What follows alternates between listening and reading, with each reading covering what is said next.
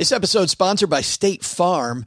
You a small business owner looking for insurance that fits your needs and budget? Well, look no further than State Farm. State Farm agents are not just insurance providers, they're also small business owners who live and work right here in your community. They understand the unique challenges of running and protecting a small business. When it comes to small business insurance, State Farm knows what it takes. Create a plan that fits your needs and your budget. State Farm agents are ready to help you choose personalized policies that truly understand your business. Insure your small business with a fellow small business owner. Talk to a State Farm agent today and get started on personalized small business insurance that fits your needs. Like a good neighbor, State Farm is there. Talk to your local agent today. Ryan Reynolds here from Mint Mobile. With the price of just about everything going up during inflation, we thought we'd bring our prices down. So to help us, we brought in a reverse auctioneer, which is apparently a thing. Mint Mobile Unlimited Premium Wireless. How to get 30, 30, bit to get 30, bit to get 20, 20, 20, bit to get 20, 20, bit to get 15, 15, 15, 15, just $15 a month? Sold! Give it a try at mintmobile.com/switch. $45 up front for 3 months plus taxes and fees. Promo rate for new customers for limited time. Unlimited more than 40 gigabytes per month. Slows full terms at mintmobile.com. Hey, this is John in Seattle. And when I'm not telling terrible dad jokes to anyone who will listen, I'm stacking Benjamins.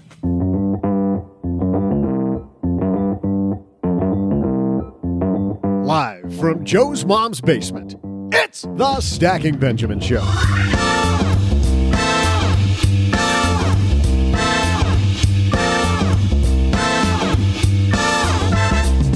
I'm Joe's mom's neighbor, Doug, and my weird holiday calendar says it's both National Sloppy Joe Day and National Awkward Moments Day.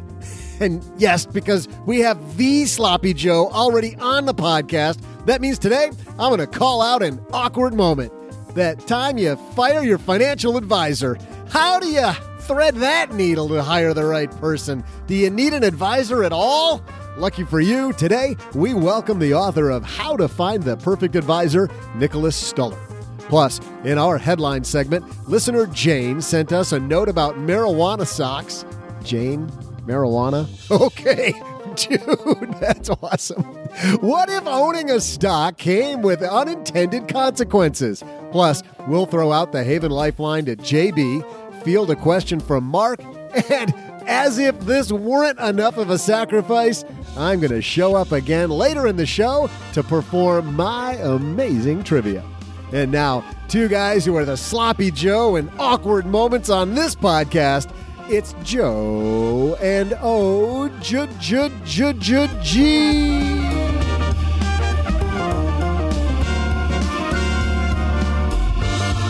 I love Sloppy Joes.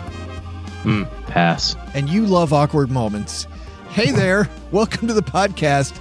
I'm Joe Saul-Sehy, Average Joe Money on Twitter, here for another Monday. And across the table from me, it's my good friend OG. All of us have regular coffee mugs. Joe is drinking out of his buy a Ferrari, get a coffee mug. Right. Do not buy a Ferrari. Get the coffee mug instead and get to sit at the card table in a basement mug. Yes. Well, there's that. It is fantastic. Hey, we pretended before that we were actually done with our meetups around the country, and we said thank you to everybody. But we have to say, this is our first actual recording since we've been back. We had a fantastic time in both San Francisco. We had rotten weather that day. Oof. Rotten weather. Thanks to everybody who came out. We had a couple people drive a couple hours, which was cool. I know, that's crazy. And then Seattle, man, Seattle came out. What do you think? There were 35 people there? Yeah, somewhere in that range. I do know, I felt bad for the people. You notice they have people sitting at tables around. I did. Well, that's the restaurant's fault. I told them what was happening. And when we first got there, they're like, okay, well, as soon as your party's here, you guys can be seated. And I'm like, oh, yeah, no, that's not what's happening. Yeah, we are not. You can get rid of the tables and the menus. We're going to stand here and talk. And we stood over people eating around us. Yeah, I felt pretty bad for those people. I did feel bad. It was great, though, to see so many people. Tori Dunlap, who was just featured, by the way, in MarketWatch and Yahoo Finance, on pace to save $100,000 by the time she's 26 years old. Started saving when she was 9. How about that? Tori was there. We had our friend Paulette Perhatch was there. Yep. And tons of fantastic stackers. Good to see people who were out last year too. Last year too. Yeah. Yeah. In San Francisco, a couple of our favorite fintech founders, Aditi Shaker was there from the Zeta app that helps couples manage their money. Mm-hmm. And Abby Chow from College Backer was there, along with lots of other fun people. Man, we had a great time. Gave away some books, gave away some swag. It was a great time. Thanks to everybody for coming out. Maybe we'll do it again. I hope so. Let's talk briefly, OG, about the way that maybe we'll make the money, save up the money to do that again. Thanks to Magnify Money for supporting Stacky Benjamins. Magnify Money is a place where you'll save $450. How far will $450 get us? That's a lot of beers. I was going to say that would take care of about one bar tab. That would one meetup bar tab. If you head to stackybenjamins.com/magnify money, you know what you'll find? Those banking products you use are probably not best in class. FDIC says that the average person has a savings account rate of 0.06. And at Magnify Money, there are many paying over 2%. And if you want to see the place where you can see all of the stuff online, well, 92% of them actually, compared and contrasted against each other, everything from student loan refinances, auto loans if you have to have a loan for your next car, want to pay cash if possible, by the way, for your depreciating asset, to savings accounts, checking accounts, whatever it might be. Magnify Money has all those tools you use every day to help you compare, ditch, switch, and save. Also, you can stack more Benjamins with Airbnb. Thanks to Airbnb for sponsoring this episode. Whether you're looking for some side cash or a steady income stream, hosting on Airbnb just might be the best investment you haven't yet made. Head to airbnb.com/SB to start hosting and learn about a $100 Amazon gift card offer for Stacky Benjamin's peeps. Terms and conditions apply. How about that? $550 plus you're hosting on Airbnb, which is even more money. And now you got your next meetup paid for. It's exactly how we do it. We got Nicholas Stuller here today. Nicholas is going to tell us how to avoid hiring a bad financial advisor, since that's a question we get all the time. How do I avoid the bad ones? Find a good one. Nicholas is going to help us out. But first, we got some headlines. So let's move. Hello, darlings. And now it's time for your favorite part of the show, our Stacking Benjamin's headlines. Our first headline was sent to us by our friend Jane, who listens to the show. Jane found this piece on federalnewsnetwork.com. This is written by Scott Musioni. What if you owned a stock, OG, and it came with unintended consequences? Like lifetime of retirement income? Yeah. What if it were to dividends rising faster than inflation? Could I go on? Yeah, those would be great. No, magic. This is a bad one. How about this? Owning marijuana stocks may skunk your security clearance or chance of getting one. If you work for the Defense Department, owning one of the most talked about and potentially lucrative stocks on the market may put your job in jeopardy. The Department of Defense Consolidated Adjudications Facility's current legal position is that ownership of marijuana stocks is considered involvement in drug-related activities and would be a, quote, reportable incident under the continuous evaluation process. Potentially could lead to the loss of security clearances for service members, contractors, and DoD civilians. Owning the stocks could prevent someone from gaining a security clearance as well.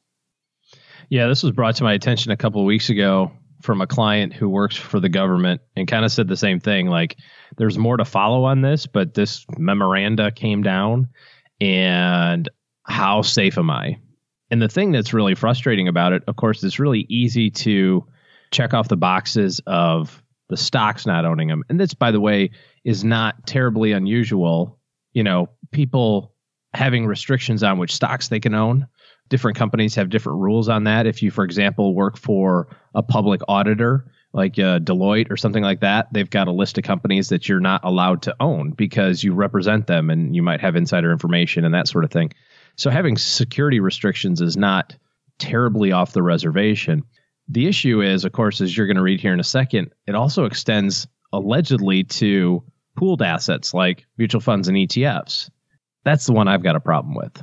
Yeah, because how do you look through all of your mutual funds and all of your ETFs and see if there's marijuana related stocks in there? Or if you check it today, how do you prevent it from happening tomorrow? How frequently do you have to be involved in this to prevent it? What's a reasonable assumption? Like, yeah, I checked it on January 1st and we were safe.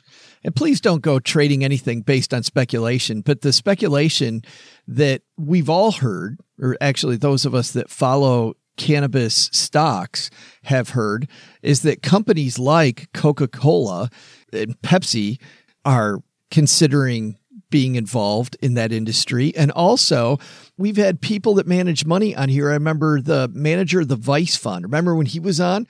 He was talking about how a lot of these tobacco manufacturers, very easy for a cigarette manufacturer to get into weed. They already have the facilities. Turns out they already know how to make people highly addicted to really bad things. Well, that was a rumor until it wasn't a rumor. Yeah. Until it turned out it actually was addictive. But turns out, yeah. Yeah, but they already have the facilities to do this. So it isn't a stretch to see Altria Group getting involved in the hemp game. Well, and how do you keep track of all of that, basically? You know, it just seems really, really, really difficult. And the good workaround has always been to use ETFs and mutual funds, because you don't have that direct ownership. You don't have the direct trading responsibilities. You don't have the direct responsibility for putting stuff in or taking things out, so to speak. So I find it really frustrating that the original position, I think they've got to change this very soon, but that the original position is, even if your mutual fund owns it, you stand the chance of getting in trouble. That's a really big penalty for a lot of people. So hopefully the lawyers can get together and sign off on it being okay in the mutual funds. I think there's a wider net here that we should cast, though, which is this isn't just around marijuana stocks. Increasingly, we're seeing reports of employers looking at your credit card debt, right? Asking for your credit report. And your credit report could affect your ability to get a job. So this innocuous to you expense, or this 160-day late that you think might not be that big a deal, might stop you from getting your next job. Everything is starting to get more and more related, because people can continually build algorithms around behavior, money behaviors and outcomes, and try to figure out how that's predictive. I mean, we saw it change the car insurance industry probably a decade and a half ago, when they started using the insurance score, which is very similar to your credit score. And as your credit score got better, your car insurance rates got better. And really frustrating to somebody that had a really bad credit but was a good driver, you know, because some algorithm somewhere said that's predictive of being irresponsible. So you are likely to take risks when you drive as well. Very difficult to separate, you know, your personal life, your money life, your business life these days. So it's increasingly more and more important to get all that stuff buttoned up. Woman quoted in this piece, Carol Thompson, partner at the Federal Practice Group, said to the Federal News Network, "If you hold a security clearance or applying for one, it's wise to go through your investments and understand what you're investing in." Quote, "I would advise against knowingly investing. If there's a situation where an investment's made, you don't know about it, but once you do know about it, you can take certain steps to eradicate or fix that, then certainly that'd be something in your favor." Not rocket science there, OG, but something I think we should all take to heart. Our second piece comes to us from Bloomberg. This came out a couple weeks ago, and unfortunately, because of our travel schedule, we weren't able to get to it. But I think enough people haven't heard about this other shoe dropping in this story that we should talk about it. Many of us heard about this founder of a cryptocurrency exchange passing away and having the only password to get into the wallet that held all the money. Bloomberg reports, and this by Doug Alexander, Quadriga crypto mystery deepens with cold wallets found empty. When Quadriga Fintech Solutions Corp founder Gerald Cotton died, account holders feared the encrypted access keys needed to recover $190 million dollars Canadian, that's 143 million US, of cryptocurrencies held by the exchange and offline storage could be lost forever. It looks now like the storage Quadriga is known to have used, dubbed cold wallets, have been empty since April. This marks the latest twist for a Vancouver-based digital exchange that shuttered operations at the end of January, leaving 115,000 customers out of pocket for about 260 million Canadian in cash and cryptocurrencies. The firm's been under court-approved creditor protection since February 5th, and Ernst & Young has been sorting through Quadriga's dealings as a monitor under the process. The monitor's latest report, released Friday, shows troublesome news. Quadriga was primarily run by Cotton using his laptop, and his widow has described as normal procedures for transactions as moving, quote, the majority of the coins to cold storage as a way to protect the coins from hacking or virtual theft. Ernst & Young identified 6 cold wallet addresses used by Quadriga to store Bitcoin in the past. 5 of those wallets haven't had any balances since April 2018. And a 6th appears to have been used to receive Bitcoin from another cryptocurrency exchange account and subsequently transfer Bitcoin to the Quadriga hot wallet on December 3rd. The only activity since was an inadvertent transfer of Bitcoin into that 6th wallet last month, which was disclosed earlier. By the way, the difference for those of you unfamiliar with how this game works, a hot wallet, different than a hot pocket, a hot wallet. Not much different. Not much. Is a storage place online where you buy and sell, and it's hot because you can access it then online. Cold storage means it's not currently hooked up to the internet, and so your money it could be like a thumb drive or a your money's theoretically safe. This gets weirder theoretically between people who aren't really sure if this dude's dead. Like, did this guy fake his own death? To now it appears the money's just missing. Somebody took it. Yeah. Very intriguing. This is the unintended consequence of non-FDIC or SIPC covered places. Back to, again, unintended consequences like owning marijuana stocks and you work for the DOD. Yeah. And I think you just have to factor this in from a risk standpoint. Obviously, nobody predicted that this young man who was, 30 or 35 or something like that would die suddenly. And nobody else also assumed that he would be the only one with the password. But maybe he was the only one with the password because there was no money. Because he was... But what did he spend it on? Like, does he have like a nice house or a fancy car or something? It just seems strange. I don't know if you've seen the reports about even around his death. Like the fact that he passed away somewhere remote like India. Oh, okay. I didn't know that. Yeah. And so all of a sudden it came out, well, he died. So over time, these wallets have been emptied. And then all of a sudden the dude dies. He's dead.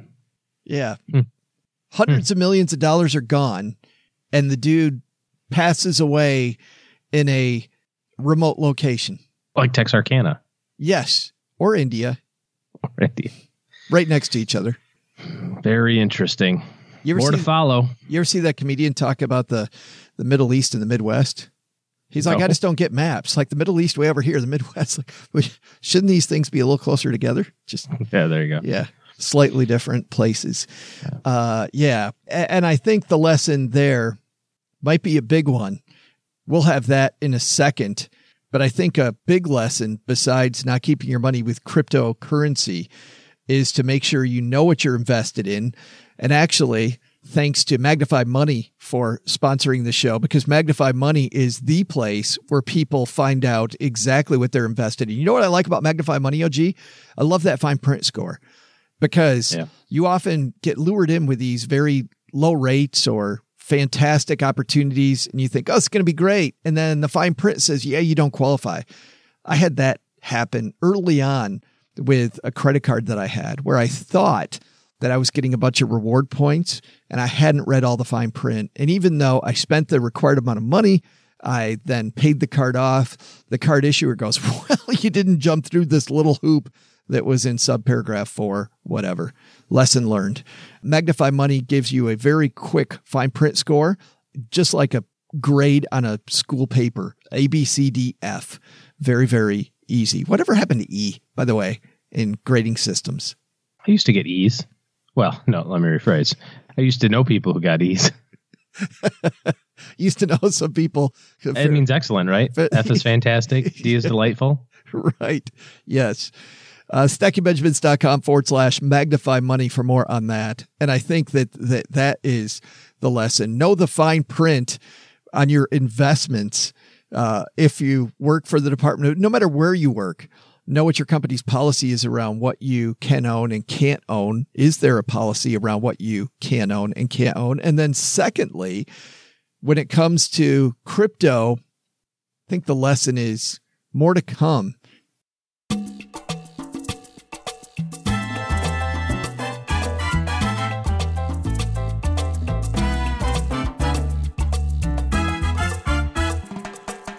Nicholas Stuller upstairs talking to Mom. He's the founder and CEO of My Perfect Financial Advisor, which intends to be the eHarmony of matching investors or consumers to advisors. Imagine if people swipe right for you, OG. Most do.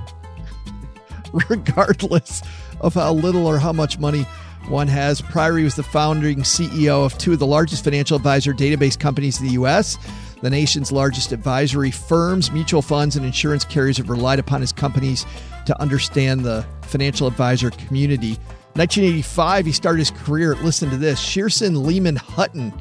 That's a name. Long time ago. Yes. Now, by the way, they are part of Morgan Stanley. When he left the firm as a financial advisor, he began a successful career selling to financial advisors at firms like Waterhouse Securities, which is now TD Ameritrade. I love how he worked at all these places that used to be things. National Regulatory Services, which is now a Thompson company, selling to thousands of advisors. He subsequently built sales teams to dramatically increase revenues at the various firms he worked for. He is a guy who intimately knows good financial advisors from bad ones. I loved reading his book, so I was very excited that we could have him on the show because we get this question all the time. How do I find the right financial advisor? Let's say hi to Nicholas Stuller.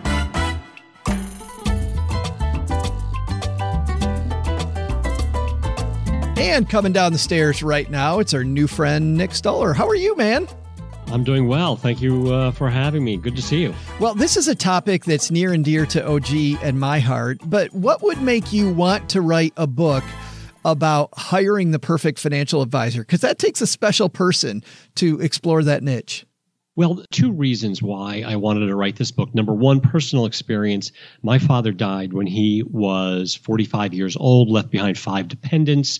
And the family was the product of both very good advice and very bad advice. The good advice was they had an insurance agent. My parents had an insurance agent friend of theirs that really beat them up, verbally to get insurance. And they were a lower middle income family back in the 50s and 60s. He unfortunately died when he was 45. That was very good advice. They scrimped, and that insurance policy took care of the family for a very long time. Where the bad advice came was, in fact, no advice, because in 1973, there were very few advisors that even would talk to a woman. Like literally, you don't know what you're doing. And there were virtually none that catered to widows. So the bad advice was no advice. And so that money should have lasted a lot longer than it did. So as I progressed in the financial services industry, I began to dwell on that more, saying, wow, I am a product of good and bad advice. And then after being in the industry for about 20 years, notably being interviewed quite often, I noticed that the vast majority of the world simply doesn't get advisors. Moreover, they have an aberrant view of what advisors are, which has really been created by the media and the media's focus on the Madoffs of the world, which naturally are newsworthy and can be very interesting. The Wolf of Wall Street, while a great movie, is an aberrant, tiny representation of the financial advice industry. And what you never read about are the everyday advisors that are middle income themselves, catering to middle income families, and therefore people that simply don't have an advisor don't know any different. They're literally ignorant in the very definition of the world that there are advisors all around this country to help literally anyone and everyone from every economic strata. So those things combined, I said, I got to write a book one day to really not to help advisors, but to help the investors who need the help. I totally agree with the piece about the media, but do you also think it's because of the phrase that you used talking about your parents, Nick? when you said that this insurance salesperson beat them up. Do you think people also that in the industry, or people worry about the industry and people beating them up and, doing kind of a timeshare pitch to hire them and buy their products? That is absolutely a true statement. And part of the reason why the industry adopted these really cheesy, in some cases, ridiculous tactics is because when you think about it in the abstract, talking to someone about their death, not exactly a fun conversation. No one wants to talk about untimely death. It's the hardest thing in the world to sell. And in this day and age, there's still only about 30% of American families don't have life insurance. I mean, it's horrible because if you're the breadwinner, something happens, your family is devastated. So the industry kind of felt themselves pushed into a position where they had to use these really cheeseball and ridiculous, worthy of a TV commercial and a movie kind of tactics, because in many cases that got the point across the kitchen table. Now, that industry needs to take a more professional approach, I believe, but the fact remains the average person just doesn't want to talk about dying early. Dying at 100, sure, that's fine. But dying when you're 60 and you got 4 kids, only 2 of them in college, 2 are still in high school, nobody wants to talk about that. It's very difficult. And that's why these things happen. Well, or dying at 45, like your dad. Or 45, like my dad. Yeah, yeah, absolutely. That's not going to happen. But the one thing I found when I was a planner that was worse than that was trying to talk to people about disability, because you could impress upon people that someday you're going to die. But disability, that's not going to happen to me because I'm a safe skier. Great point. Or I'm lucky, or I'm cautious. I'm a good driver, or smoking never killed anybody in my family. I'm going to be fine. I drink a lot, but it's okay. I'm Irish. It'll be fine. All these goofy, you're right. I mean, disability is even harder. And you're just touching on 2 very obvious components of financial wellness and wealth management. And there are dozens and dozens more that are either boring, unpalatable, confusing, time-consuming. It's a hard thing to be an advisor and get your point across. Do you think we all need financial advisors, that everyone should have one? I know it for a fact, and not just because of my opinion and my 30 years in the industry, but industry research from, and get these names, Vanguard, Morningstar, Envestnet, Financial Engines, Aon Hewitt, and a number of others. The ones I mentioned, by the way, with the exception of Envestnet, have consumer-facing white papers based on research going back a decade that shows the average investor is losing 3 percentage points a year by not having a financial advisor overlook or opine on the portfolio. The loss could even be greater for someone without a portfolio. So whether you're 18 and you don't even go to college, you need someone who's objective to look over your shoulder at least once a year to say, hey, here are the things you should be looking at and thinking about. And then it goes all the way up the spectrum. And the obvious, need is the more complicated you are, the more of a need you have. But because the topic is so confusing, it is not a tangible thing, so you can't see it. It changes all the time. And for most people, let's be candid, it's a boring topic. Alpha, beta, gamma, dollar cost averaging, interest rates, it's a snooze fest for the vast majority of Americans. So you need a person who A, is interested in it, B, is expert in it, and a third-party dispassionate person to not be emotional about your health, your wealth, your savings, and to kind of be that independent person, your rabbi, your guru, if you will, to say, look, you're being stupid about this. You're literally being dumb about this. You need to pay attention to the following 4 things. And I love that, having the outside person that says that, because Cheryl and I, my spouse and I, have an advisor. And the reason isn't that I don't know what I'm doing. I think a lot of people that listen to this, they're like, well, I know what I'm doing. It's not about that. It's that you've heard your own BS over and over and over. And my wife has heard mine, but to have somebody on the outside, the dispassionate part, I think is probably the really important part of that. It absolutely is. Look, it's hard to watch the Dow Jones Industrial Average tank. I watched it in 87 when I was a rookie broker, and I watched literally thousands of people calling into their brokers at the firm that I worked for who were demanding that their brokers sell. And that day, there were a lot of stocks that you couldn't get a price on. And I would overhear these older brokers. I was a rookie at the time. And they're saying, Mr. Jones, Mrs. Smith, I can't even get a price. I don't think you should sell. Everyone's panicking. And they said, sell anyway. And the broker must do what the client says, locking in tons of losses. And I saw it again in 08 in terms of, there were other, significant downfalls, but 08 was a calamitous correction. And I had employees of mine say, Nick, what should I do? I'm like, do you need every penny of your retirement tomorrow? And they're like, no. I'm like, don't do anything. It's going to come back eventually. The world is eating more bread. They're using more toilet paper. The world is expanding in terms of population. You just got to wait it out, and people panic. So it's hard in the face of that to be unemotional and make decisions. And imagine if you're sick. Imagine if your spouse loses a job. If your child has a medical condition. Pick your money issue that has some kind of emotion attached to it. It's extremely difficult, if not impossible, for someone to be totally objective. It's so hard. You say in the book, though, that we're largely misinformed about advisors. Is it because we don't realize that advisors are largely those dispassionate people weighing in on all different parts, or we think they're just investments only, or what are we misinformed about? We're misinformed about the breadth of the type of advisor that exists. That is largely because of a couple of drivers.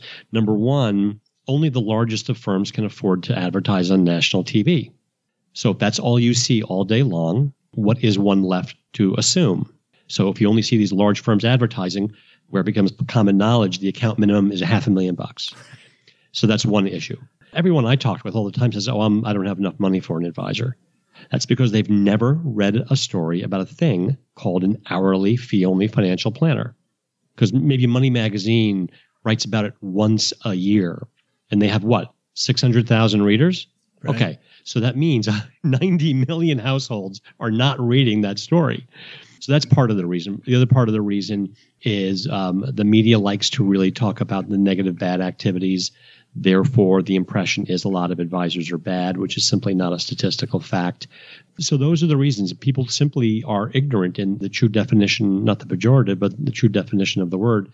They literally don't know any better. They're not taught this in high school and college. It's funny that you say that, because what frustrates me is when somebody says, the S&P 500 beat my financial advisor. Your financial advisor it's not an S&P beater. Like it's an apple and an orange. And the second I hear somebody say that, I think they really don't know what they are. No, they don't. I mean, again, it's a complicated, people don't know what they don't know. And then that same person would be shocked to read the historical facts that most mutual fund investors have a performance measure that is worse than the actual fund they're holding.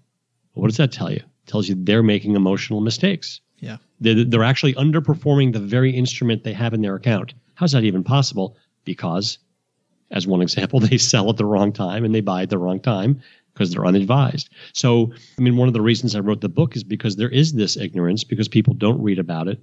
They're not educated. I'll tell you a very funny story. I met a very sophisticated senior manager at a large tech firm about a month ago. This person found out I wrote this book, and this person said, wow, it's funny. I've been talking to my advisor, and I've always been uncomfortable because I can't get a straight answer of when I'm going to retire. I said, okay. I said, is your advisor an asset manager or a financial planner? And the answer was, I don't know. And I said, okay, I'm going to make a statement to you, and this is not insulting you. It's insulting the education you didn't get from your advisor. That's like saying I don't know the difference between a dentist and a podiatrist. It's almost that bad. A planner and an asset manager do entirely different things. There are a bunch that do both, but you should at least know what kind of professional you have working for you. And this person's sharp. They make a lot of money. Their spouse makes a lot of money. They actually support this industry, and they didn't know if they had a planner or an asset manager. It wasn't shocking, but it's just more evidence of people who are even in the industry simply don't know because no one's telling them. Yeah. The education just isn't there. No, it's so frustrating. And to your point, a lot of that is around the advertising and the big firms that can do that are largely asset management companies that sometimes parade themselves as financial planners. But let's dig into that though, then, Nick, the process of hiring an advisor. Why don't we start off with the mistakes? Where do people get it wrong when they decide it's time for them to hire a financial advisor? Well, the first thing and I'll start with the most negative, but statistically tiny number of occurrences, but where people get hurt the most is they don't even find out if their advisor is indeed a legal advisor. So the very first thing when you meet somebody, and most people get an advisor, how? Through a referral, a friend, a spouse, a cousin, an uncle, inherit it from their parents. The very first thing you should do is find out, are they actually a legal advisor? And there's only 2 websites to go to, FINRA or the SEC. If they're not on either website, 99.9% of the time, they are not a lawful advisor. And usually when someone's not a lawful advisor, they're operating a Ponzi scheme statistically. That's usually what happens. There are some tiny, tiny exclusions. Basically, those kinds of folks can only manage money for people with like 5 or 10 million in the market, and it's a tiny percentage. So almost always make sure they're actually registered. Number 2, okay, so they're going to be in either the SEC or the FINRA database. Look at their record. Most advisors don't have a negative regulatory record. About 7% have some kind of activity on there, negative activity. Some of it is perfunctory. I forgot to fill out a form. About half of that 7% is so bad they shouldn't be in the industry. It's like a criminal's rap sheet.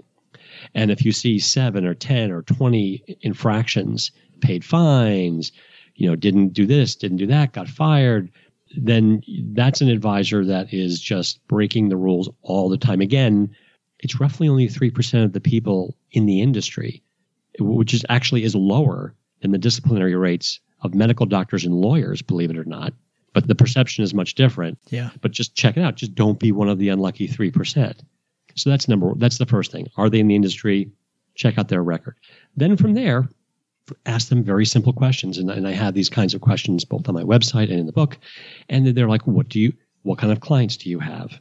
Let them talk. How exactly do you charge? Tell me exactly how much money that you can, at least in the first 1 or 2 meetings, that you're going to make off of me. A good advisor will never have any problem saying, I'm going to make $1,000 a year off of you, or $10,000, whatever the number.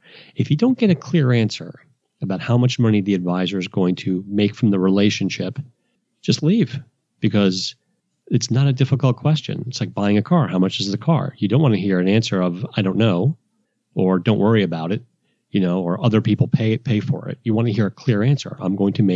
This is how I make money off of you, and this is how much. So these are very simple things to ask. However, emotionally, most people, they don't even know to ask these questions. Yeah. And they're uncomfortable because it's kind of a not so subtle challenge to the advisor. But that's okay. They are a vendor to you, an important one. And you need to know exactly what they're getting paid and how they're getting paid. And that's relatively simple. But then ask also, what types of clients do you have? Do you have a lot of clients like me? Do you have a lot of if you're a widow, do you have other widows? How many widows do you have? Do your widow clients look like me in terms of assets under management or complex financial planning needs? And so there's lots of common sense questions like that are very helpful to answer. And those are some real quick tips on how to talk to somebody and find out if you've got someone who is above board or maybe they're a little bit shady. I love those. Just doing a little bit of homework beforehand. I think it'll also make you more comfortable going into the meeting, which you're going to have to be comfortable going in, and knowing that you've checked out the person's record ahead of time, checked out a little bit about them, and then asking them if they work with people like you. It was funny. I was listening to during my morning run a couple weeks ago, Nick, I was listening to a Tim Ferriss episode, and there was a gentleman talking about interviewing anybody. And I found this to be an interesting question that I'll throw in there, which is, if you were me, what questions would you ask you? And the gentleman said, it was pretty ingenious. He said, you will hear answers that you would have never even thought of. And just if you're interviewing 3 or 4 different people for whatever, he was talking about an OB for his child that was being born. And, one OB told him that it's important to have a good NICU close by so that if anything goes wrong, make sure that the natal intensive care unit is good in that hospital. Another person said you ask the nurses because the nurses always want to work with the best doctors. So ask nurses who the best doctors are. And I kind of think it might be the same with a financial planner. Like if you ask a financial planner, what do you think I should ask you? Obviously, it's going to be a little bit of a sales pitch. They're going to tell you good stuff, but they also might cover your blind spot. I think that's a great idea. And you're right. The least salesy of the financial planners out there. And in fact, as a sidebar, the industry has gone from being a slick Brooks Brothers wearing suit industry to almost like a nerdy industry. Yeah. Where in fact, they're teaching advisors now how to actually be social, believe it or not, because things have changed so much, and actually for the better of the consumer. Sure. So, but even the nerdiest advisor will have a subtle sales pitch in there, but it's a great question. What should I be asking? And then one red flag is advisors who bash the quote unquote competition. Oh, yeah. You don't want to hear that too much. Like, this is what I do, and other advisors don't do this. You don't want to hear too much of that. You want to get educated by the advisor. But that's a great point. What questions should I be asking? One question I really like advising people to ask is, tell me, Mr. Advisor, what you don't do for a living. Oh, that's great. Because there's not one advisor on this planet that ever existed or will ever exist that knows everything about wealth management. It's impossible. There's too much that changes. There's too much to know. And with complex cases, they either go to a peer in their firm or they go outside to a friendly advisory firm for advice on whatever, an employee stock ownership plan, a complex tax issue, international issue, pick your kind of topic. So they should be able to succinctly tell you, well, I don't do this. Like, for example, when you talk to an asset manager, they will tell you, I don't do planning. I pick stocks, I pick funds. That's what I do. That's what I'm passionate about. If you want a cash flow analysis, I'm the wrong guy. They will tell you that. Conversely, with a planner, they will say, I don't invest money. I just do a plan. This is how much I charge. You have to go elsewhere to implement it. And so what they don't do, and if they can't give you a succinct answer, like within a couple of minutes, that is a negative mark on the interview process. And it's not binary. You're not going to hear one answer that's bad and, run away. There's a couple of exceptions to that, which I can talk about. But it's kind of like you want to rank these kinds of answers and say, okay, let's tally it up. How many good answers did I get? How many not so good did I get? But that's a good one because they should be able to quickly and comfortably, reply to these. And my suggestion has always been do a first quick phone call screen. Don't waste your time seeing them on the first call. Ask a handful of questions, then go see them and go see them with another adult with you. You want to look them in the eye, you want to ask them questions, and you want to write down the answers. Because once in a while, you'll see someone twitching and sweating and clearly not comfortable with the hard questions like, what don't you do? How much are you going to make off of me? And if they can't answer, it'll be very clear. If you're even moderately good at reading body language, it'll be clear the person you shouldn't hire if they can't answer some of these questions comfortably. So those are some of the things I like to ask as well. Let's say that you pick the right person and it feels like a fit at first. How do you make sure that you get the most out of that relationship, Nick, so that you are using your advisor as effectively as possible? First of all, a client should not be afraid to share everything with their advisor, like everything. You don't want to hold anything back. You really don't, because you're only hurting yourself. If in doubt, over communicate. And so you want to tell them all your assets, all your liabilities, if you have a child, if you inherit something, if you got a bad diagnosis, whatever it is, you want to tell the advisor that. And you want to be in touch with them on a regular basis. Once a year is not enough. Once a month, I think, is perfect.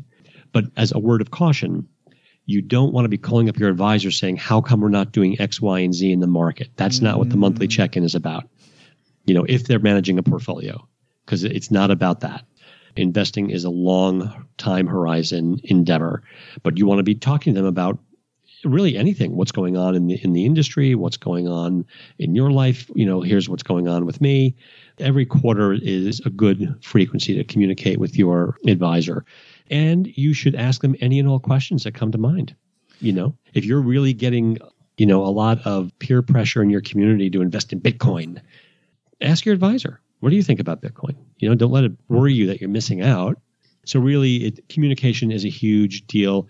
And when they say something to you, when the advisor says something to you and you don't understand those words, do not feel stupid, even if it sounds basic, to ask the question. You are stupid as a consumer about all things of investments. That's why you hired an advisor in the first place. You might as well. You're paying them. Ask them every question. Do not hold back. Get educated, and they'll be happy to. They'll be thrilled that you're asking them the questions. And they're going to throw terms at you that you just have never heard before. And most people, like that great Schwab commercial, just nod and smile because they don't want to appear stupid. And that's a mistake because you're making yourself dumber by not getting educated. Right. And the advisor looks at you and goes, okay, great. I got this smart doctor. He knows what I'm talking about. It's awesome. Fantastic. We've got a great relationship. Awesome. But in fact, the guy has no idea what you're talking about. You don't want that. I used to tell my clients when I was a financial planner that I love making a lot of money and not fielding any questions. Like I'm as lazy as the next guy. But if you have open enrollment, I never usually know when that is. Send that to me. Let me help you weigh in on open enrollment for your company. If you buy a car, I don't know everything about buying a car, but I'm certainly a person that can talk about your budget, where that money's going to come from, that type of thing. If you're doing a transaction like buying a new house, I know real estate people who I've already got to know through other client relationships or professional relationships. So there were all these places where I could help people stop stepping in it that people didn't think was core to our relationship, but really saved them a lot of money. Yeah, then that's a phenomenal point. And the bias of the investor or the consumer is they think advisors are all about managing a portfolio. Right. Unless you're an asset manager and that is your profession. But if you're a wealth manager or planner, or whatever jargon you want to use, that's only a tiny part of it. And you're absolutely right. If all of a sudden you see your client at the local Starbucks and he's in a Bentley, and you know he can't afford a Bentley, most good advisors will say, Fred, what in God's green earth have you done? Was that given to you? No? Okay. Why do you have a Bentley? I know you can't afford it. Get rid of that thing. What is wrong with you? Or get ready to just live in the back seat. Or you're right. Do you no longer have a home? Well, okay, well, that might be a good investment. But here's another thing about taking advantage of the advisor. It is uncomfortable for consumers to be open kimono about their lives because they subliminally think, or quite literally think, their advisor wants to sell them something or take advantage of them. So use the old Reagan thing, trust but verify. I've talked about this and written about this. When you get your statements from your from your custodian or the clearing firm or whoever every month, read the statement, open it up, obvious, but then do something that most people don't do, but they really need to, just to make yourself sleep at night. Google the headquarters of the firm that's holding on to your money. Call them cold and say, this is my name. I want you to verify what's in my account. It's a perfect way to verify that nothing's being stolen from you, because that is precisely what wasn't being done by almost every Ponzi schemer out there. They would create fake statements. And again, a teeny tiny percentage of bad advisors have done this. But to offset the uncomfortable feeling of oversharing with your advisor, just call the brokerage firm, whether it's Schwab or it's TD or it's Fidelity or Pershing, whoever is holding on to the securities and the cash. And they have an 800 number. You call them up. I'm Fred Smith. This is my account number. I want you to verify that my statement is what I'm looking at on paper. And they'll go, yeah. Now, if it's wildly off and you just got the statement and you look at the market is not wildly off, then you got a problem. But that way, you know for a fact that nothing errant is happening with your money. And that could have stopped literally Madoff or not stopped it, but it would have stopped it very, very quickly. Sure. Yeah. And all these other little tiny Ponzi's that happened. The book is called The Truth Shall Set Your Wallet Free, Secrets to Finding the Perfect Financial Advisor. Nick and I just went through about 1/100th of all. I have never read a book about hiring a financial advisor that is as thorough, Nick, as your book is here. I mean, you go through everything from A to Z. I absolutely loved it. Where can people get the book? People can get my book, which, by the way, is called The Truth Shall Set Your Wallet Free, Secrets to Finding Your Perfect Financial Advisor. And thank you, Joe, for your very kind words. It's on Amazon. It's on Barnes & Noble. It's on most online sellers. It is in a number of Barnes & Noble stores, notably in the Northeast. But yeah, online you can get the book. It's so exciting and was just a great read. And it's funny you said that financial advisors have gone from being salesy to very nerdy. My wife never wanted to go to the holiday parties when I was a financial advisor because it was so nerdy. And when I was doing it, so salesy. She's like, no, I want nothing to do with that. And so when you mentioned that, that's why I started laughing that that industry. She's like, nope, I got better things to do. I got to go watch some paint dry. Yes, it could be. If you don't have narcolepsy, it will put you into a narcoleptic state of mind. Which is awesome because this book will actually not. I found it to be a page turner. When you go looking for your advisor, I recommend people look up The Truth Shall Set Your Wallet Free. Nick, thanks for hanging out with us for a few minutes, man. I really appreciate it. It's my pleasure. Thank you, Joe.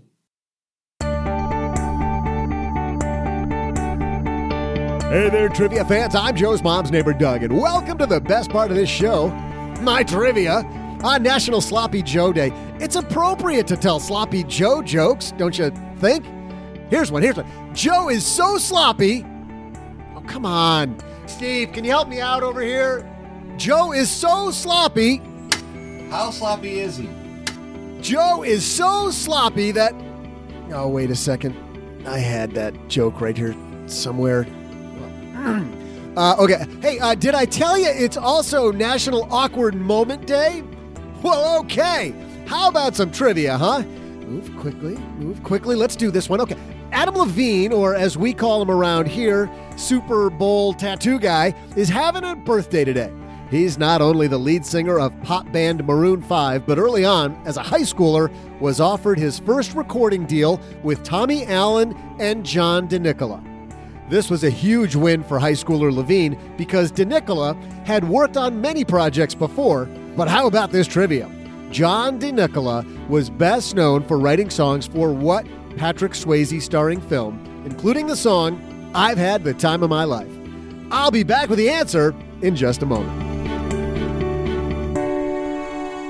We talk about side hustles a lot, OG, on this show, and thanks to Airbnb for supporting Stacking Benjamins by sponsoring this episode. Whether you're looking for some side cash or a steady income, hosting on Airbnb might just be the best investment you haven't made. You know, it's funny. We talk about investing in different side gigs, like exploring and deciding which side gig would be best for you to get out of debt. There's an investment. An investment in getting better yourself. Yeah. Yeah, absolutely. Either getting out of debt, making more money, getting financial independence earlier. How great is that? By the way, Airbnb also offers a host guarantee, and that helps protect your property in the unlikely event something does go wrong. It's free to list your home, and you're the boss when you host on Airbnb. Host when you want, how you want, list either a single bedroom or the entire place. It's all up to you. I know OG is listing his back seat of his car, in fact, on Airbnb. Huh? No? One of my garages, sure. Just a tent in the backyard. There you go. But with all the rooms in your house, I mean, you could rent one of the 3 rooms in your house. In the front part, yeah. One of the 3 in the front part of the house. Rent out the guest wing, the OG guest wing. Doug, you get your own paper bag when you walk in. It's like a weird hotel. Turns out nobody signs up on Airbnb when I list my house with free paper bag when you walk in. If it feels claustrophobic, breathe in and out in this thing for a while. It might help calm your panic attack. Yeah. Yes. Actually, people have a panic attack because they're staying in OG's house. Like, seriously. That would be every time I stayed at my house. Did you have a panic attack? I pinch myself. You were pampered. I seriously pinch myself that I get to stay with OG. And I have to say, though, the additional cuddling requirement that you have, that's the only time it gets awkward. It's a hug. It's a required bedtime hug. My favorite part was when you got up in the morning and you're tiptoeing down the stairs and then you fell down the stairs with your bag at 4 a.m. when everyone else is trying to sleep. Then here comes your son, right on your heels. It does the exact same thing. Dude, seriously. Are you all right? He's like, yeah, I'm fine. Seriously, that last step in the dark, you think there's one less step than there is. Yeah, both of you face planted right into the wall. Yeah. It was fantastic. At what, like 4:30 in the morning? Yeah. Nobody woke up either. It was great. No, it was good. So, You should list that room. Okay, I will. I'm just telling you. Make some money. Got it. It's all up to you, man. You could make some extra income, OG, which you could use to pay the bills, fund your travel to go see other stackers, save up for retirement from this podcast. Here's what I like about Airbnb, making money when you travel, which is something Airbnb hosts do. Think about this. You're off traveling and you've guests at your home who are paying for your travel while you're out on the road, making money at the same time. Show off your beautiful house, show off your community or the city, share local pride, strengthen the local economy. Airbnb helps keep you protected with a team available 24/7 to help with any issues, whether that's rebooking assistance, refunds, or their $1 million host guarantee. For Stacking Benjamin's peeps, head to airbnb.com/SB to start hosting, and you're going to get a $100 Amazon gift card if you generate $500 in booking value by May 30th.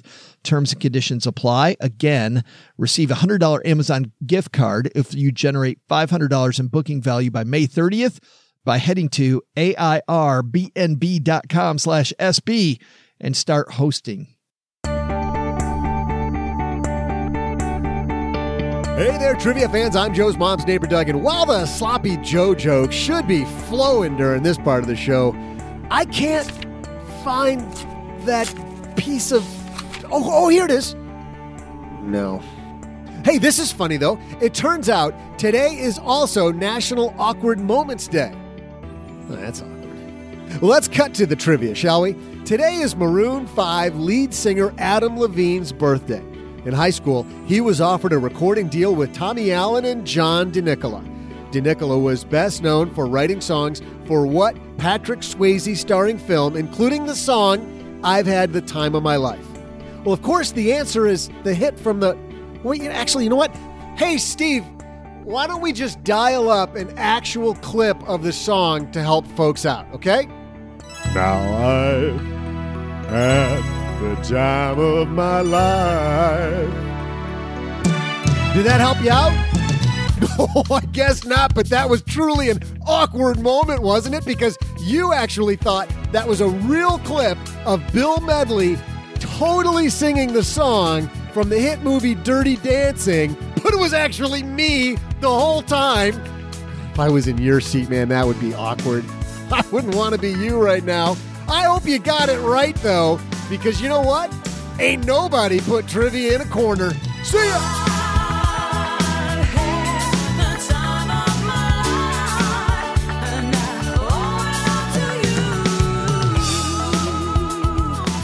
Where have I heard that line before? Some crappy movie from a long time ago.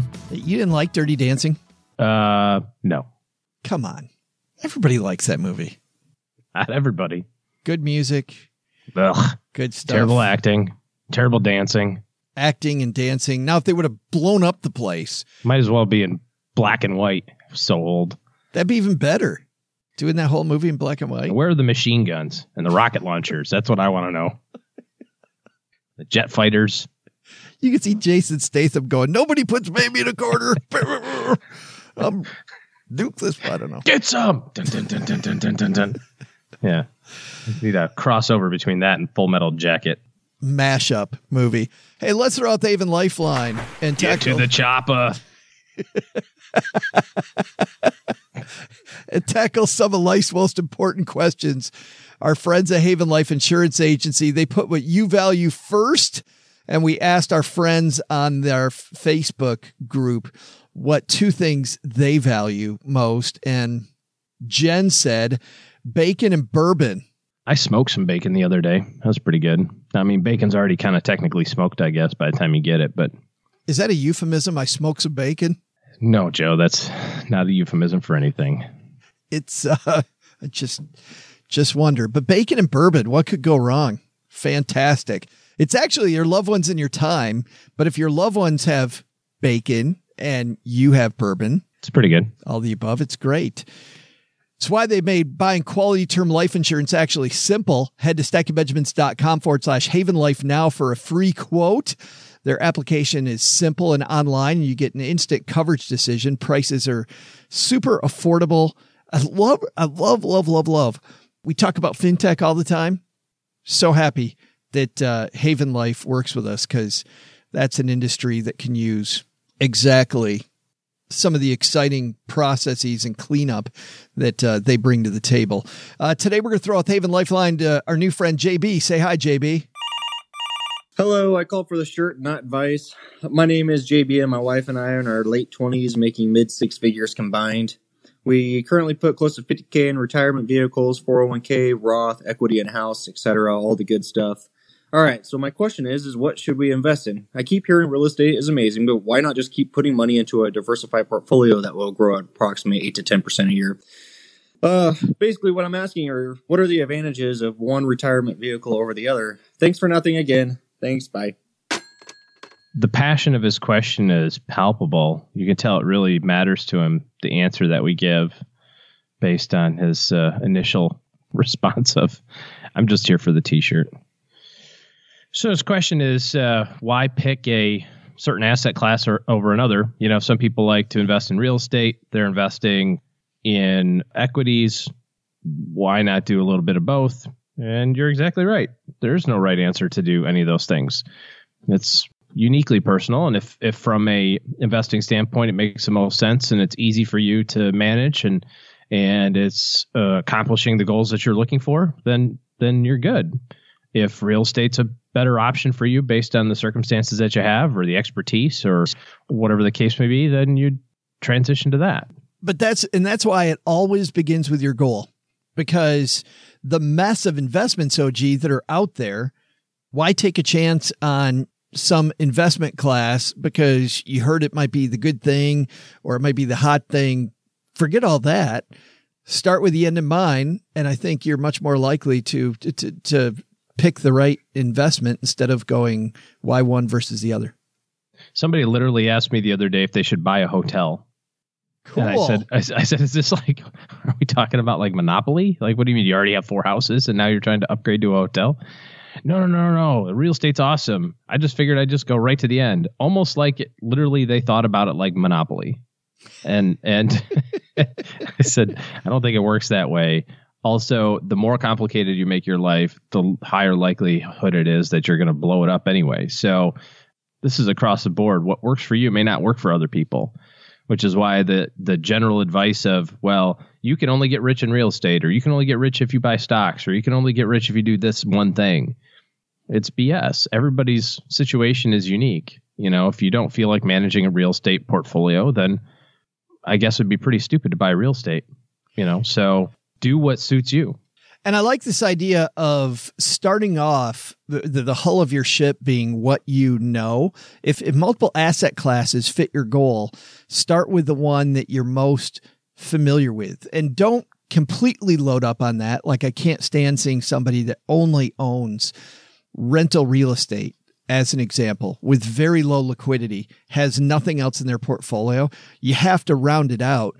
But if you lead with the thing that you know and work from there, I'll give you another example, OG. I had a client who back when I was a financial planner, we looked at all the different investments out there, and he was intimately familiar with raising cattle with his dad. They were professional farmers.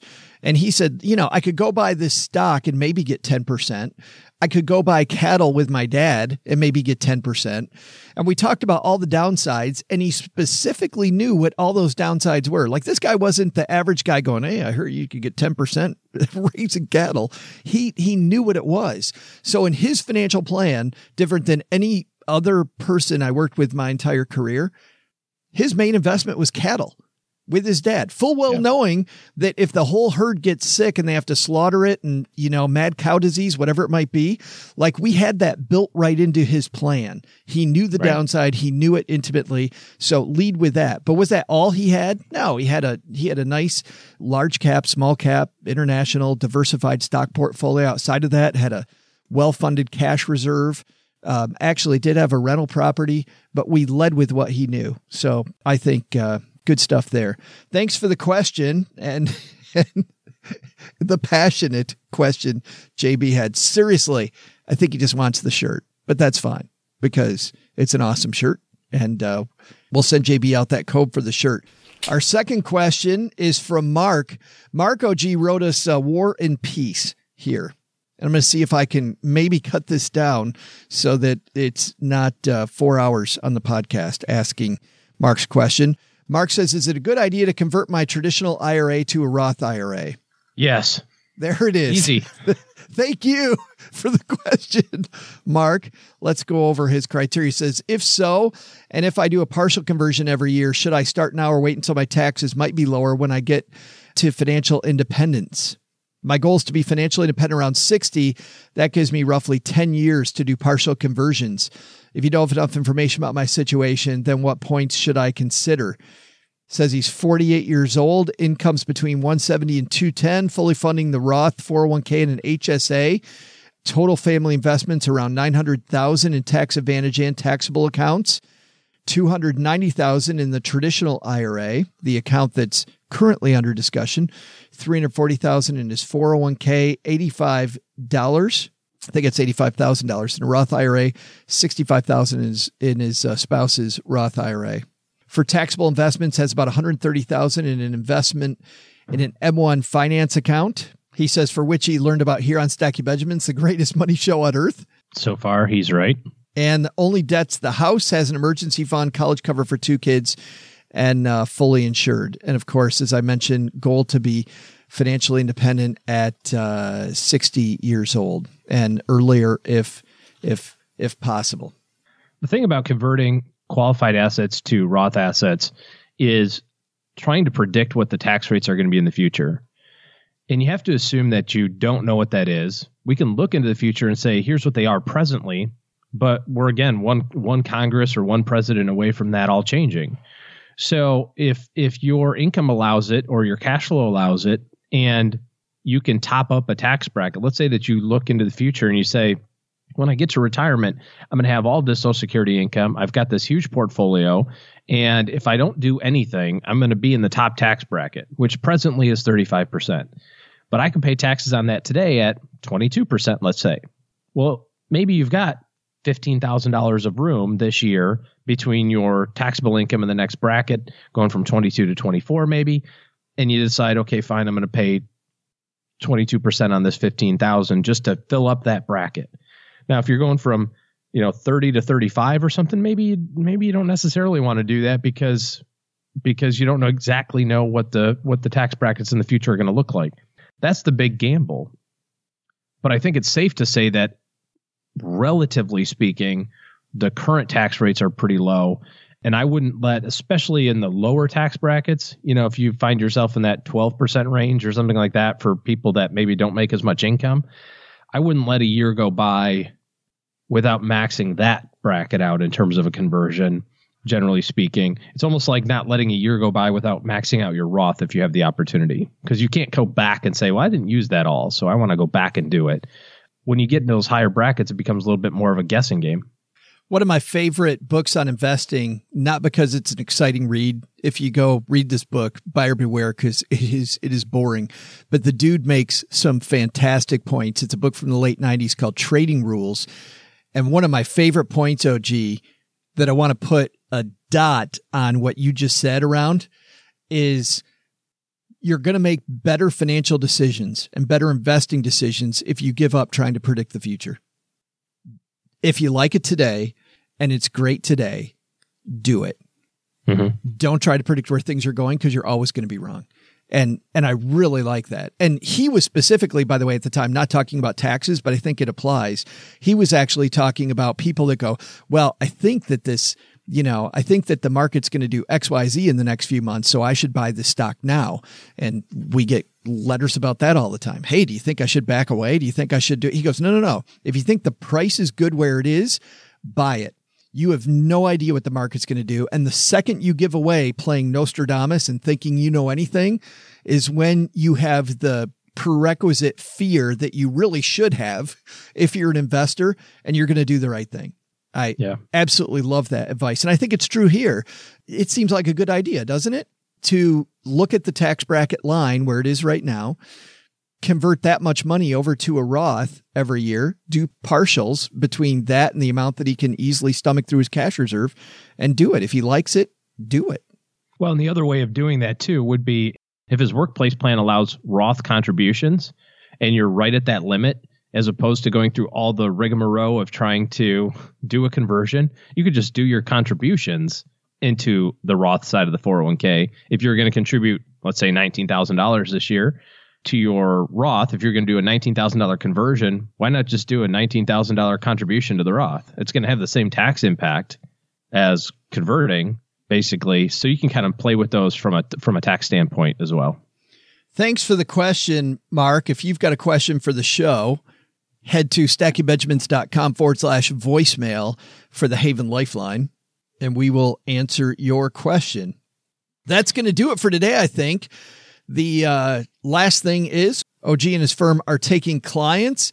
So get your checklist together that Nicholas and I talked about when you go to stackingbenjamins.com/OG and get ready to put a great financial planning team in your corner.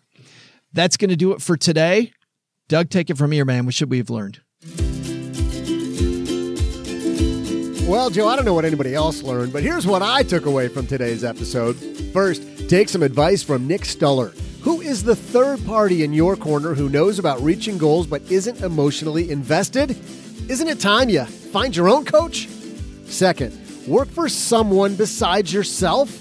Maybe it's time to look at your investments and social media presence to make sure you don't get an unpleasant surprise when your boss decides to hold your investments or social media against you. But the big lesson?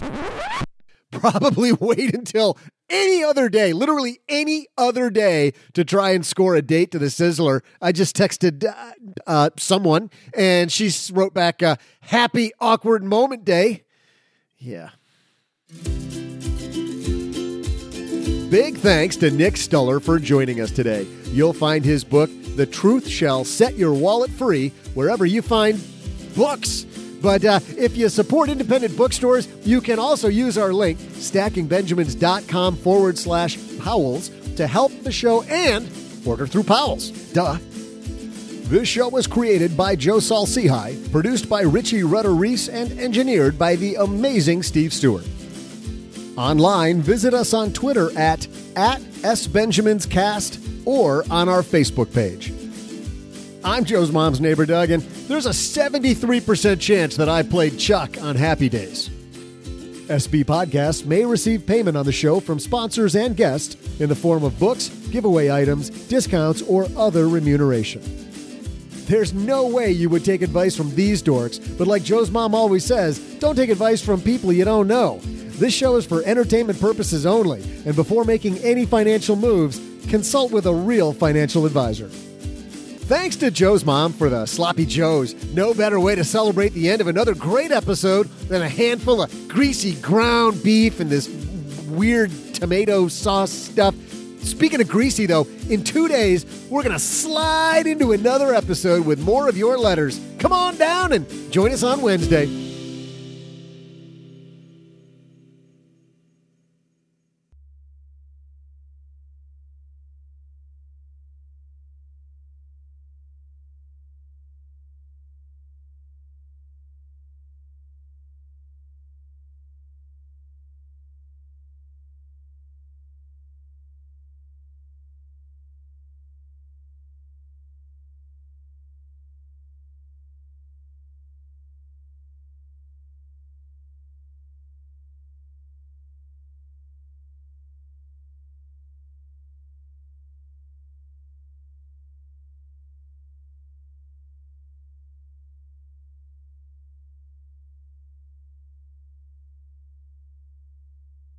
I have to tell a funny story real quick, and then we can talk about the other thing. Your mileage may vary on funny, but it's a story. Okay. So next week we're going on spring break to the mountains. Cheryl keeps asking me, by the way, every day where you're going. And I'm like, yeah. I keep forgetting to ask. But you've told me like 6 times that you're going to the mountains. Yeah, we're going to Colorado. And so they have a winter storm warning this weekend. And we're off by like 4 days. And I really hope it snows like hell when we're up there, because it'll be kind of fun. But anyways, we're taking my mother-in-law, and she goes, oh, thank God, that's not going to happen when we're up there. And I said, oh, it'll probably snow every day. And she goes, what's the name of the mountain range we're going to? And I wrote back, the Rockies. But anyways, so how about the folks down there in South Carolina all sitting there with bated breath? Who's going to cash the $1.5 billion Mega Millions or Powerball, whatever it was? And the days are ticking by. Nobody's claiming it. Nobody knows who it is. Showed up last week. It took forever. It's such a fantastic story, though, because this person did it exactly the right way. Well, as far as you can tell, anyway. One of the things that I read about when I was reading this story a couple of months ago about how nobody had come forward was, maybe they were waiting until the new tax year for whatever reason. like it makes that big of a difference. You're cashing $1.5 billion. Maybe the town that they lived in is so small, right, that if all of a sudden Billy doesn't show up for work the day after the lottery, everybody knows Billy won. And he decided, or she decided, I don't want that to be me. I don't want people to just automatically assume that I'm the one that won it. You know what I mean? Because of all the stuff that goes with it. They said in the news report that they had retained a firm in New York to be the personal representative, cash the, go and cash a check, direct all media inquiries and that sort of thing. And you could think that over the last 4 months or 5 months, because it was running out of time, that they must have gone through and vetted attorneys and vetted financial planning teams and vetted tax accountants and all this other sort of stuff. Because do you know what the lump sum was, Joe? It was a little walking around money. Yeah, wasn't it like $800 million? $880 million before taxes. So that's pretty awesome. So smart. So I have not read the piece yet. So they came out anonymously. Yep. An attorney claimed it. But I just think it's great. I mean, it's a good lesson in just about anything that is kind of sudden money. Whether that sudden money is $1 million inheritance from great grandma or $1 billion lottery ticket, probably the right thing to do is to just sit on it for a little while. Well, it is also a great idea. Get your team together, because even this idea of interviewing several different people, like, you're going to start learning what you need to know just by the stuff that the team asks. There was a recent Tim Ferriss interview that I was telling you about when we were on the road. And the guy was talking about putting together great teams. And I really enjoyed the interview. But sometimes, you learn from these experts what questions you should even be asking. One of the best questions you can ask an expert is, so if you're me, what questions would you be asking? Right. Well, I would just like to be in the room when the guy walks in and says, interviewing financial planning people, right? But I guess that's why you have the attorney. So the attorney does the interview and says, we have a client who does this, who has this. I mean, my goodness. I would just like to be the person who has, after taxes, $400 or $500 million, and then just let the power of compounding get me back to $1 billion. Like, I've got 7 years until I get my name on the billionaire list. Well, maybe longer, because I'd buy a Ferrari or something. So let's say that they do none of this homework and they meet with one of those cheesy insurance salespeople who. Oh, God bless America. That guy would be retired too. It's like the power of a Powerball keeps on giving. Who tell them to put it into a equity indexed annuity. Delicious. And they get a 6% commission on that deal. Well, that would be in the first year. In the first year, they get a 6% commission. The advisor gets $52 million. Yeah. It's a gift that keeps on giving, Joe. $52 million. Then $8 million a year for the next 3 years. You know how many rubber chicken dinners at Holiday Inn you can buy people for that money? I don't know that you'd need to anymore. I think you might just let that 30-day free look period go by and you're just holding your breath that entire time. Come on, baby. Coming in hot. Take them on a 30-day vacation. Like, you just chum them up for 30 days so they don't. I'm giving you a free 31-day vacation around the world. Away from the internet. No internet. You just totally detox. Just got to sign this form. Just chill out for 31 days while this check clears. Exactly. All right. Time to go. See ya. Well, Stackers, this episode is over. But you know what? Your homework has just begun, and it's not about what you know, it's about what you do. And partnering with the right organizations is a huge part of your success. Well, let me tell you, becoming a member at Navy Federal Credit Union could help you earn more and save more. Their certificate options could earn you more than standard savings accounts with competitive rates. Now, not all financial institutions offer you as many choices for savings options as Navy Federal does. For example, you could start your savings journey with a low minimum deposit, add money at any time, and watch your savings grow. Thanks to flexible terms, you can use Navy Federal savings options for all kinds of goals, short or long term. Considering a big home improvement project? Maybe you want to consolidate debt?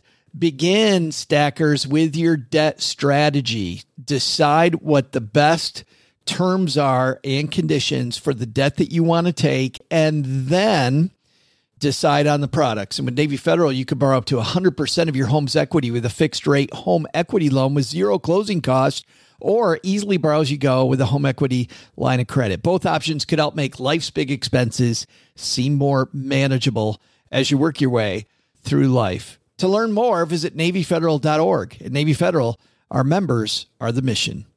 Navy Federal is insured by NCUA, equal housing lender, membership required. Terms and conditions apply. Loans subject to approval.